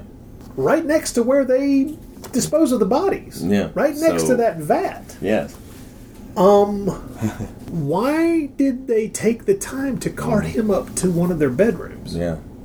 It's a good question. Now, one could say there's two possible reasons. One, it's a nice shot moment. Yeah, it's a good. So it's one of those. It's a horror movie. Euro horror things, or it's gonna look cooler if she just comes in and finds his body on the bed, even if it makes no sense. Right. Or is it even sicker? Yes. Which is once again a rose for Emily. Yeah. We're gonna keep this man's body in the bed for a little while. Is Marta also a taxidermist? We don't know. Yeah, we in Ed Gein territory here, maybe some female Ed Gein territory. Yeah, I know. It's just. But it's one or the other. It's either a silly horror movie thing, or it's pointing toward an even stranger thread of thought between these two sisters. Yeah. So very interesting. So she finds him in one of the sisters' bedrooms. This is there. She's confronted by the two women who bind and gag her. Mm-hmm. The reason and what I like is the movie has set up very clearly that. Why they wouldn't necessarily feel justified in killing her, because she's not some hussy. This is quote unquote a good girl. There are no doubts about this woman's moral rightness, but they do know that they got to do something. They got to do something. So we figure at this point it's just not really sure what to do. Whether they just know that the first thing is they have to capture her. Laura flees downstairs with her hands tied and attempts to find an unlocked door. Doesn't have any luck, and she's laying kind of underneath the main bay window there at the front of the inn. The sisters creep downstairs, corner her there in front of that window. She opens the drapes, and it's at that point that the mayor and most of the townspeople are standing right outside the front of that inn, about to knock on the door and to see this whole thing laid out in front of them. Yeah. Which is the sisters standing over this bound and gagged woman about to kill her. Yeah. And roll credits. Yeah. That is a great, first of all, that's a great ending. Yeah, the first time that I watched this through and saw that ending, I didn't hate it, I didn't dislike it. I was, at the same time, I was kind of like, a little taken aback by, I think, my expectations for what I thought was going to be the coming resolution of the conflict between Marta and Veronica. I kept thinking that's what we were building towards, that they were either going to have some sort of major bust up, confrontation because of what Marta's been doing with the killing, or that they were going to come to some sort of fight over Lewis, because we have established early on that Marta's definitely lusting after him too. So, and also just because the film had been really pretty grisly to this point, I think I was expecting we were going to end up with a finale of a lot of flying axes and knives and heads and and that we were going to possibly severed limbs. I just really thought Marta was going to come to some really grisly end. But second time viewing, when I started to see this second kind of layer about what did Veronica actually betray her in a much more subtle way, and starting to see these other threads in there, then I actually found it much more satisfying that it just comes to that end. And also the thought in my head, it was really much more in my head of what Marta had said at one point in the film about, if God doesn't like this, he'll do something about it.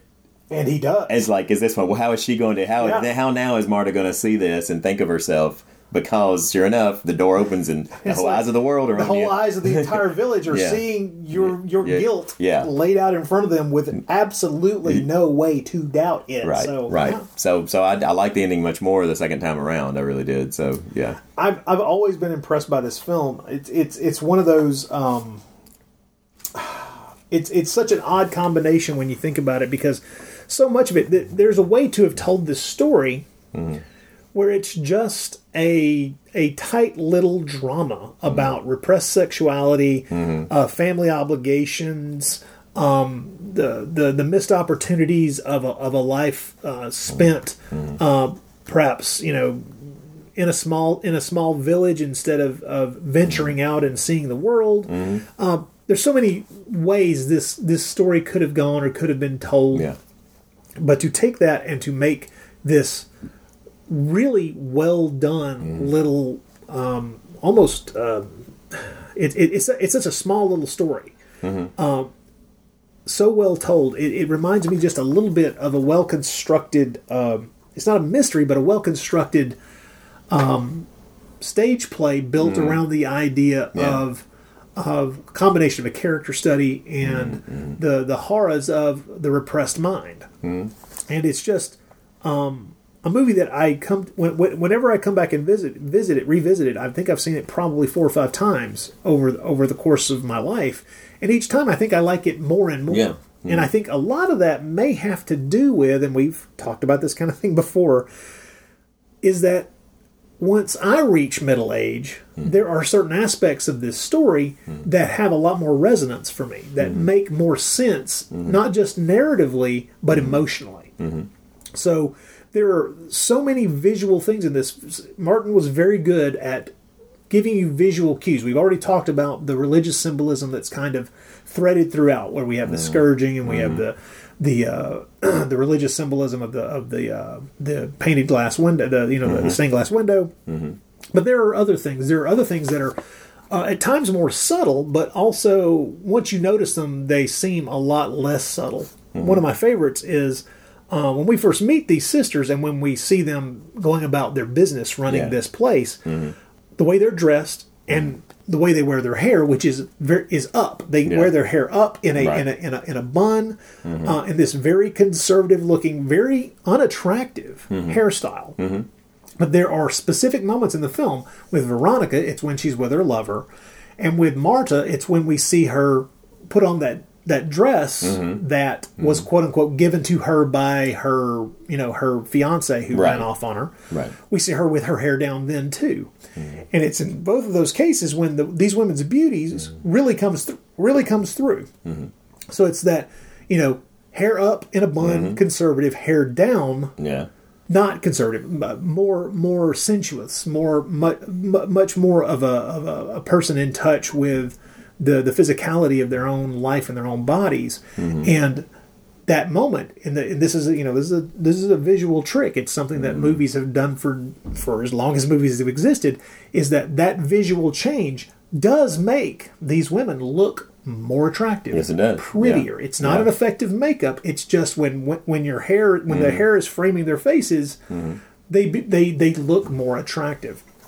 And that's one of the little bitty things that Martin does throughout this movie, is that most of the time their hair is up because they're busy, they're doing their jobs, they're the people that they've grown up to be in this society, the little conservative, repressed person. And in those moments when their hair is down and we see that other aspect of their personalities, and we see what could have been. Those are the moments when you see what these two sisters could have been if their life or if their choices had been different.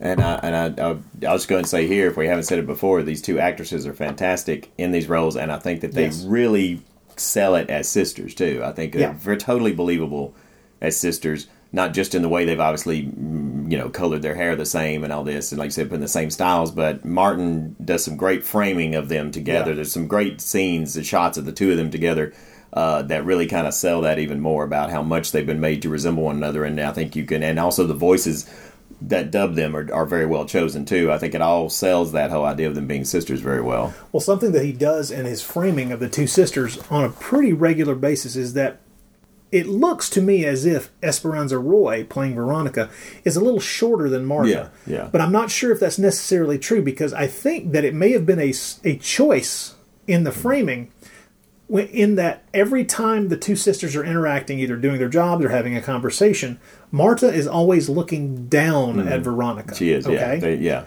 Now, that may be just a natural outgrowth of her being taller than the other actress. I'm not sure. But it seems it seems very clever to choose to do that, because that's the shape of the relationship. So, I'm not sure. It wouldn't surprise me to find out that they were both the same height. Yeah. But every time you see them, especially in moments of tension, where like right after one of these murders or something like this, take note of the fact that Marta is always looking down at Veronica one way or another, and Veronica is always looking up, usually with her head cocked to one side and looking up at her sister. Yeah. And this, of course, this is a brilliant. If you weren't hearing any audio whatsoever, you would know what the relationship was between these two sisters, just in that visual that's repeated over and over again throughout the story. Yep. So this is it's clever, smart filmmaking. This is a movie made by craftsmen who knew what the hell they were doing. I love the look of this. Me too. It's all shot on location in these places. This is really nice. This is a well done little underseen, underknown Spanish horror film from the 70s that, boy, I hope more people learn about. Me too.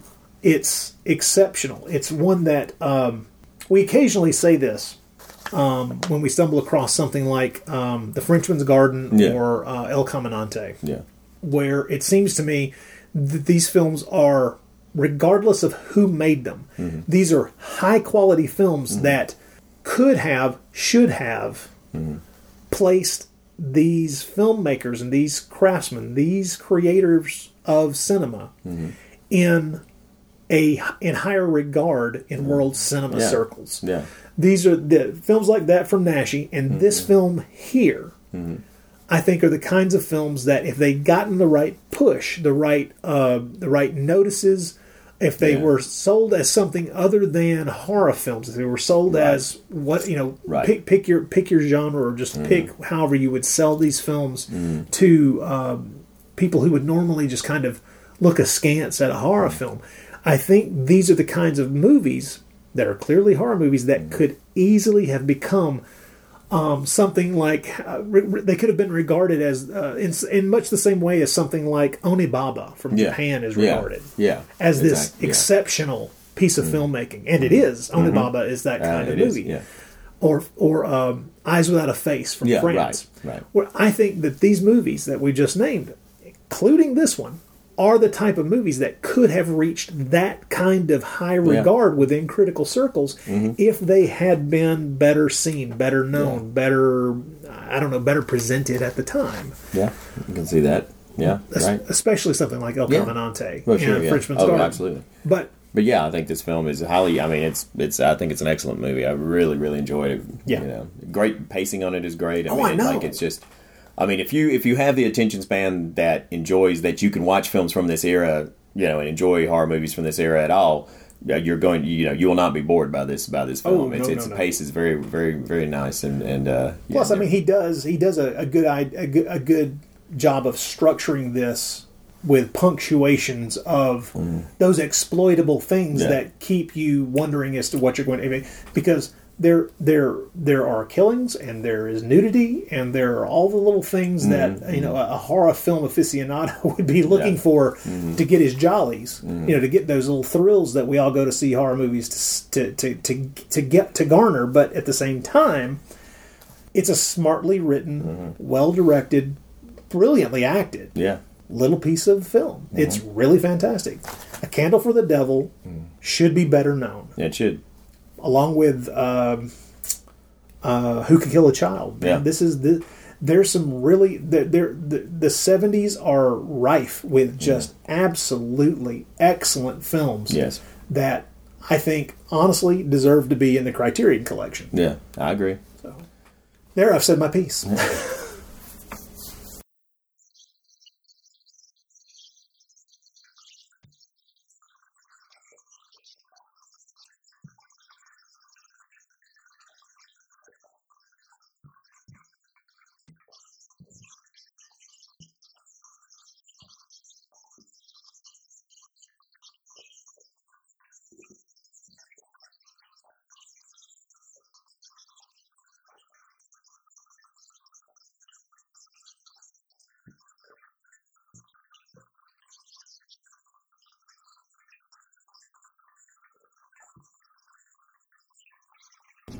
a few more points to bring up about the film before we go. One, which was brought to me by the girlfriend's observation. Yes, the panel on the wall opened and the hand came through with a slip of paper.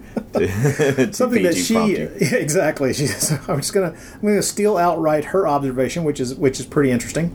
Mm-hmm. When you pointed out that the woman who sees the eyeball on the plate and has a heart attack or stroke or whatever it is, you pointed out that it's the same character who brought the gossip to the sisters that caused the death of the woman for completely wrong reasons. Yes.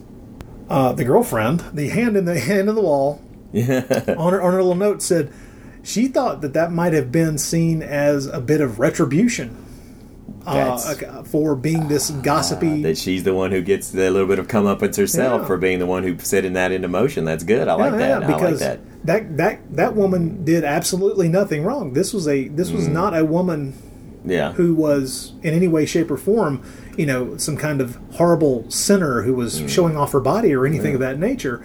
And it's this woman's actions that got her killed. I like that. That's actually, and it could have been because if they weren't trying to make that point, it could have been anybody dining at the table. It wouldn't have mattered who it was. But the fact that it was this woman here, you're right. Yeah, very nice. Interesting. Yes. Very interesting. But one of the things that I wanted to bring up is that another way to describe this movie, besides just flat out a horror film, is to point out that it is part of a really odd, probably never to be repeated subgenre that flourished in the 60s and early 70s, known as hag horror. Yes, okay, good point. Okay, these are a number of films that were made, like I say, mostly in the 60s, where older Hollywood starlets who had reached the latter stages of middle age were suddenly being employed to play villainesses, or let's just say older women who are embittered enough to make life miserable for those around them and possibly end the lives of those around them. When you talk about hag horror, you're talking about things like Hush Hush Sweet Charlotte, The Nanny, Whatever Happened to Baby Jane, Straight Jacket, What's the Matter with Helen, Whoever Slew Auntie Roo, Whatever Happened to Aunt Alice, all these question marks. Flowers in the Attic, that came much later, but V.C. Andrews wrote that novel in the early 80s, late 70s, early 80s. So several hundred novels in there. And then they're still writing them today. Still today, even though V.C. Andrews is dead. But the hag horror Whatever happened to genre, V.C. Andrews? I'm sorry, go ahead. Question mark. Yes, Question mark. Oh, my Lord. Anyway, so the hag horror thing was this small little subgenre of films, and this fits really easily into that subgenre. Yeah, because we have two middle-aged women who are embittered and taking their rather repressed sexuality out on other people in a violent fashion. Here's the thing. I've never been a huge fan of the hag horror films, I'll be honest. I can enjoy a couple of them here and there, but I've never made a study of them. But I have to tell you that I find both the actresses in this film to be very attractive, and I've got to be blunt. I've never been very attracted to either Joan Crawford or Bette Davis, and especially not in those hag horror films. Well, no, yes, I know, but so not to be cruel, nothing. Yeah, no, but I see what you're saying. I mean, they've never been too. Even in their youth, I never found either of them. No, yeah, right, no. And I know this might get me stabbed by classic horror film fans, but I think both Joan Crawford and Bette Davis were exceptional actresses. Oh yeah. They're very talented, but it's very rare that I watch them in a film from the 30s or 40s and think to myself, now that's a woman that I would run over somebody in a car to get my hands on. No, I've never found either of them attractive. So the fact that I first saw them in like Hush Hush Sweet Charlotte, the kind of horror hag thing, maybe that colored my vision of them. I don't know. Yeah. But I have the fact that I recognize this film, A Candle for the Devil, as part of that genre is a bit of a shock, considering I think both these women are pretty. No, and I totally see what you're saying about it in that genre. I did not think about that at all or draw a line. I was kind of thinking more in lines when I was thinking of it's the films that come before, I thought aspects of the story go all the way back to like Sweeney Todd, the famous Sweeney Todd story. Yes. The whole people possibly feeding human beings to other human beings within their business, within the restaurant they run, or right. The kind of thing that one of my favorite comedies, Eating Raoul, was basically an homage to. Is the classic Sweeney Todd story, and so I saw it as a film that could be considered part of that genre, but I never thought about it as a hag horror film. But that's very interesting. Well, I mean, it fits very easily into it, but I think it's, to my taste, better than most of the hag horror films that you might want to draw a connection to one way or another. So yeah. So I've got just a couple more asides here, and these are just kind of just silly things that came to my mind here. But I thought they were just little whims. I had one thing I thought about the title of this film. First of all, its official title, "The Candle for the Devil," is a very subtle title because it really refers to just one quick scene in the film, which is where Marta is lighting candles beneath what's actually like a religious icon, a religious painting. Yeah. But what the camera only shows us is the part of the painting that depicts hell with all the demons. And so when you see her lighting the candle, that's all you see, even though she's obviously lighting it. It's obviously meant to be a Catholic sort of thing, but we don't see the whole painting. We just see the devils there, the hell part of it that she's lighting the candle for. Right. So it's already a subtle title, but it occurred to me that I think a great title for the film would have been The Eye of a Woman. Because throughout the film, if you're watching it for the first time, it was called that, and you're just seeing these characters. You're seeing the women are constantly watching the other women and watching what's going on in the village. You see all these scenes of women observing things, there are characters. And so you're going to think that that's what the title refers to until you get almost to the end of the film, and then you suddenly find out that the Eye of the Woman is literally a thing that brings everything crashing down upon them. If this film had been sold as a giallo, I think that would have been a perfect title for it, was The Eye of a Woman. Because that's a very giallo thing to do, is you get through 95% of the movie, why the hell is it called this? And then suddenly, oh, that's why.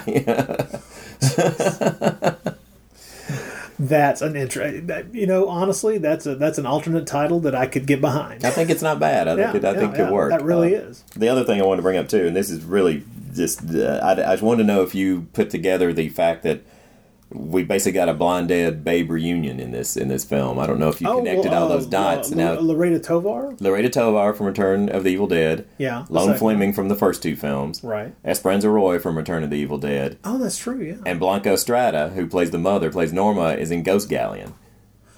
You're absolutely right. So yeah, we had a little Blind Dead Babe reunion here.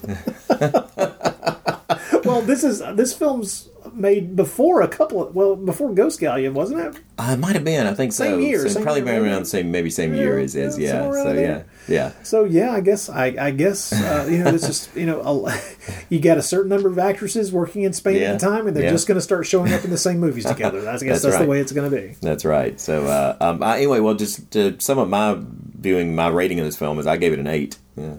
That's my rating as well. Mm-hmm. My memory of it was, and this is going to sound silly, but my memory of it was that it was more along the lines of a 7. But then watching it this time, I'm like, no, I don't know why I would ever thought this. This is a really well done movie. Mm-hmm. And it's one I think I'll watch. I think see myself definitely watching more in the future, returning to. It's just very enjoyable, really well done. Such a good film, and once again, something that I think that both of us recommend people seek out if you've not seen it. Mm-hmm. If you can live with the fact that we just spoiled the living hell out of it. Well, if you're out there being mad because we spoiled it for you, then I'm sorry. I feel about it. I feel about as sorry for you as Marta felt for those shameless hussies there. You were warned. We're warned.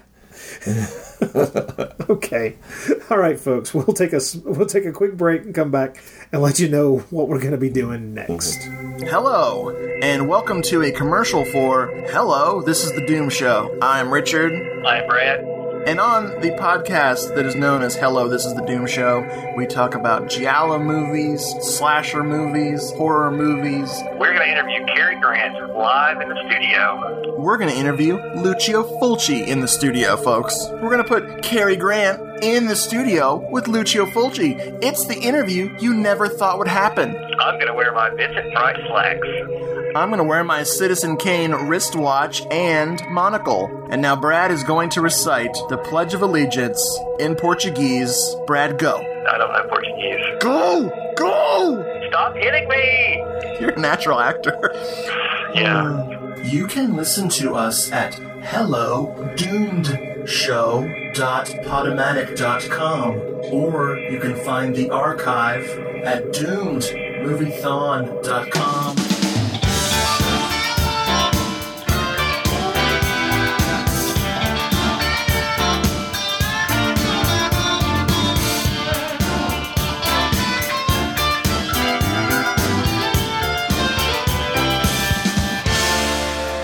All right, folks, thanks once again for tuning in and listening to us. Remember, if you want to get hold of us, if you've got any comments or suggestions, the email address is nashicast@gmail.com. Write to us. Let us know what you think. We'd love to hear from you. And now let's let you in behind the curtain, let you know what's going to happen next.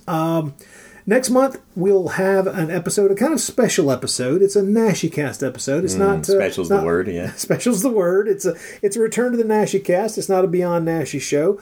We're going to have a new guest on the show because that is what we're enjoying doing, is bringing other fans in, people who enjoy Paul Nashi as much or perhaps differently than we do. And in this case, we're going to have our buddy David Z.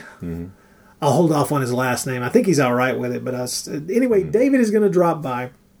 He's a guy that I've known for a number of years. He has quite a reputation. He's a heck of a guy. He's somebody that I've actually podcasted with before. Over on Horror Rises from Spain, Elena had David and I on to talk about Ghost Galleon and Night of the Seagulls several years ago. We talked about the third and fourth Blind Dead films on her show several years ago. And that was a fun time to be had. This will not be. No, I'm kidding. I'm kidding. I'm sure we will have a blast. I've been thinking for a long time that it'd be great to have David drop by and be a part of the NashiCast. And so I had him. This was a foolish choice on my part. I told David that he could decide what the topic would be to pop onto the show and discuss a Paul Nashi film. And so he picked what is clearly one of the best Paul Nashi... I'm lying. I'm never going to be able to get that out without screaming no. He decided to choose The Unliving. He wants to talk about The Unliving. And you may say to yourself, what the hell is The Unliving? We've already covered this movie. We covered it way back when under the title Tomb of the Werewolf. Now, Troy. Yes. What was your reaction to Tomb of the Werewolf? I was hoping it would be entombed, I think. And apparently I've entombed my copy because I can't find it. But you'll dig it up. I'm afraid I will. Yes. Let's just say it's it's a Fred Olen Ray joint, and it is that. And every bit there was of it. plenty of nudity. Yes, there is. And so that at least we know visually there will be something there too. My only question, my hope is that if this is the film David Z has chosen, it's because he's coming to praise it, not bury it. I'm hoping that he wants to defend it.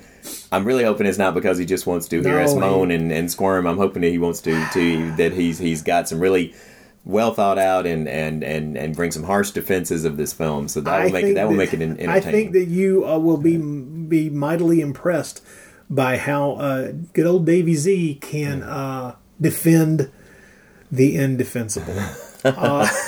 So that is what we'll be doing next month. So you're saying he can turn shit into Egyptian cotton? No, he can try to convince you that he has done so. I see. Whether or not you believe that or not, it's up to you. All right. Well, he's thrown down the gauntlet, so let's bring it on. Yeah. So next month, a return to the NashiCast format with Davey Z. A defense of Tomb of the Werewolf. That's what we'll call it. Or The Unliving. And that's what it's out on DVD now. So if you're searching around and wondering what film we're talking about, yes, it's Tomb of the Werewolf or The Unliving, a film that I swore that I would never rewatch. And here this bastard is making me rewatch this film. I love you, David. I really do. But geez. Anyway, so... Next month, we shall never again allow anyone to choose the topics for our episodes. They shall be screened and approved by us. First and last. The experiment has now ended. That's right. So thank you everyone for listening to the show. Join us next month as God only knows how this show will come out. I don't know what I don't know what revisiting Tomb of the Werewolf is going to be like. But next month, The Unliving on the Nashi Cast. Damn you, Davey Z. So, thank you very much. I am Rod Barnett. I'm Troy Gwynn. And we'll talk to you next time around. I can't even speak appropriately.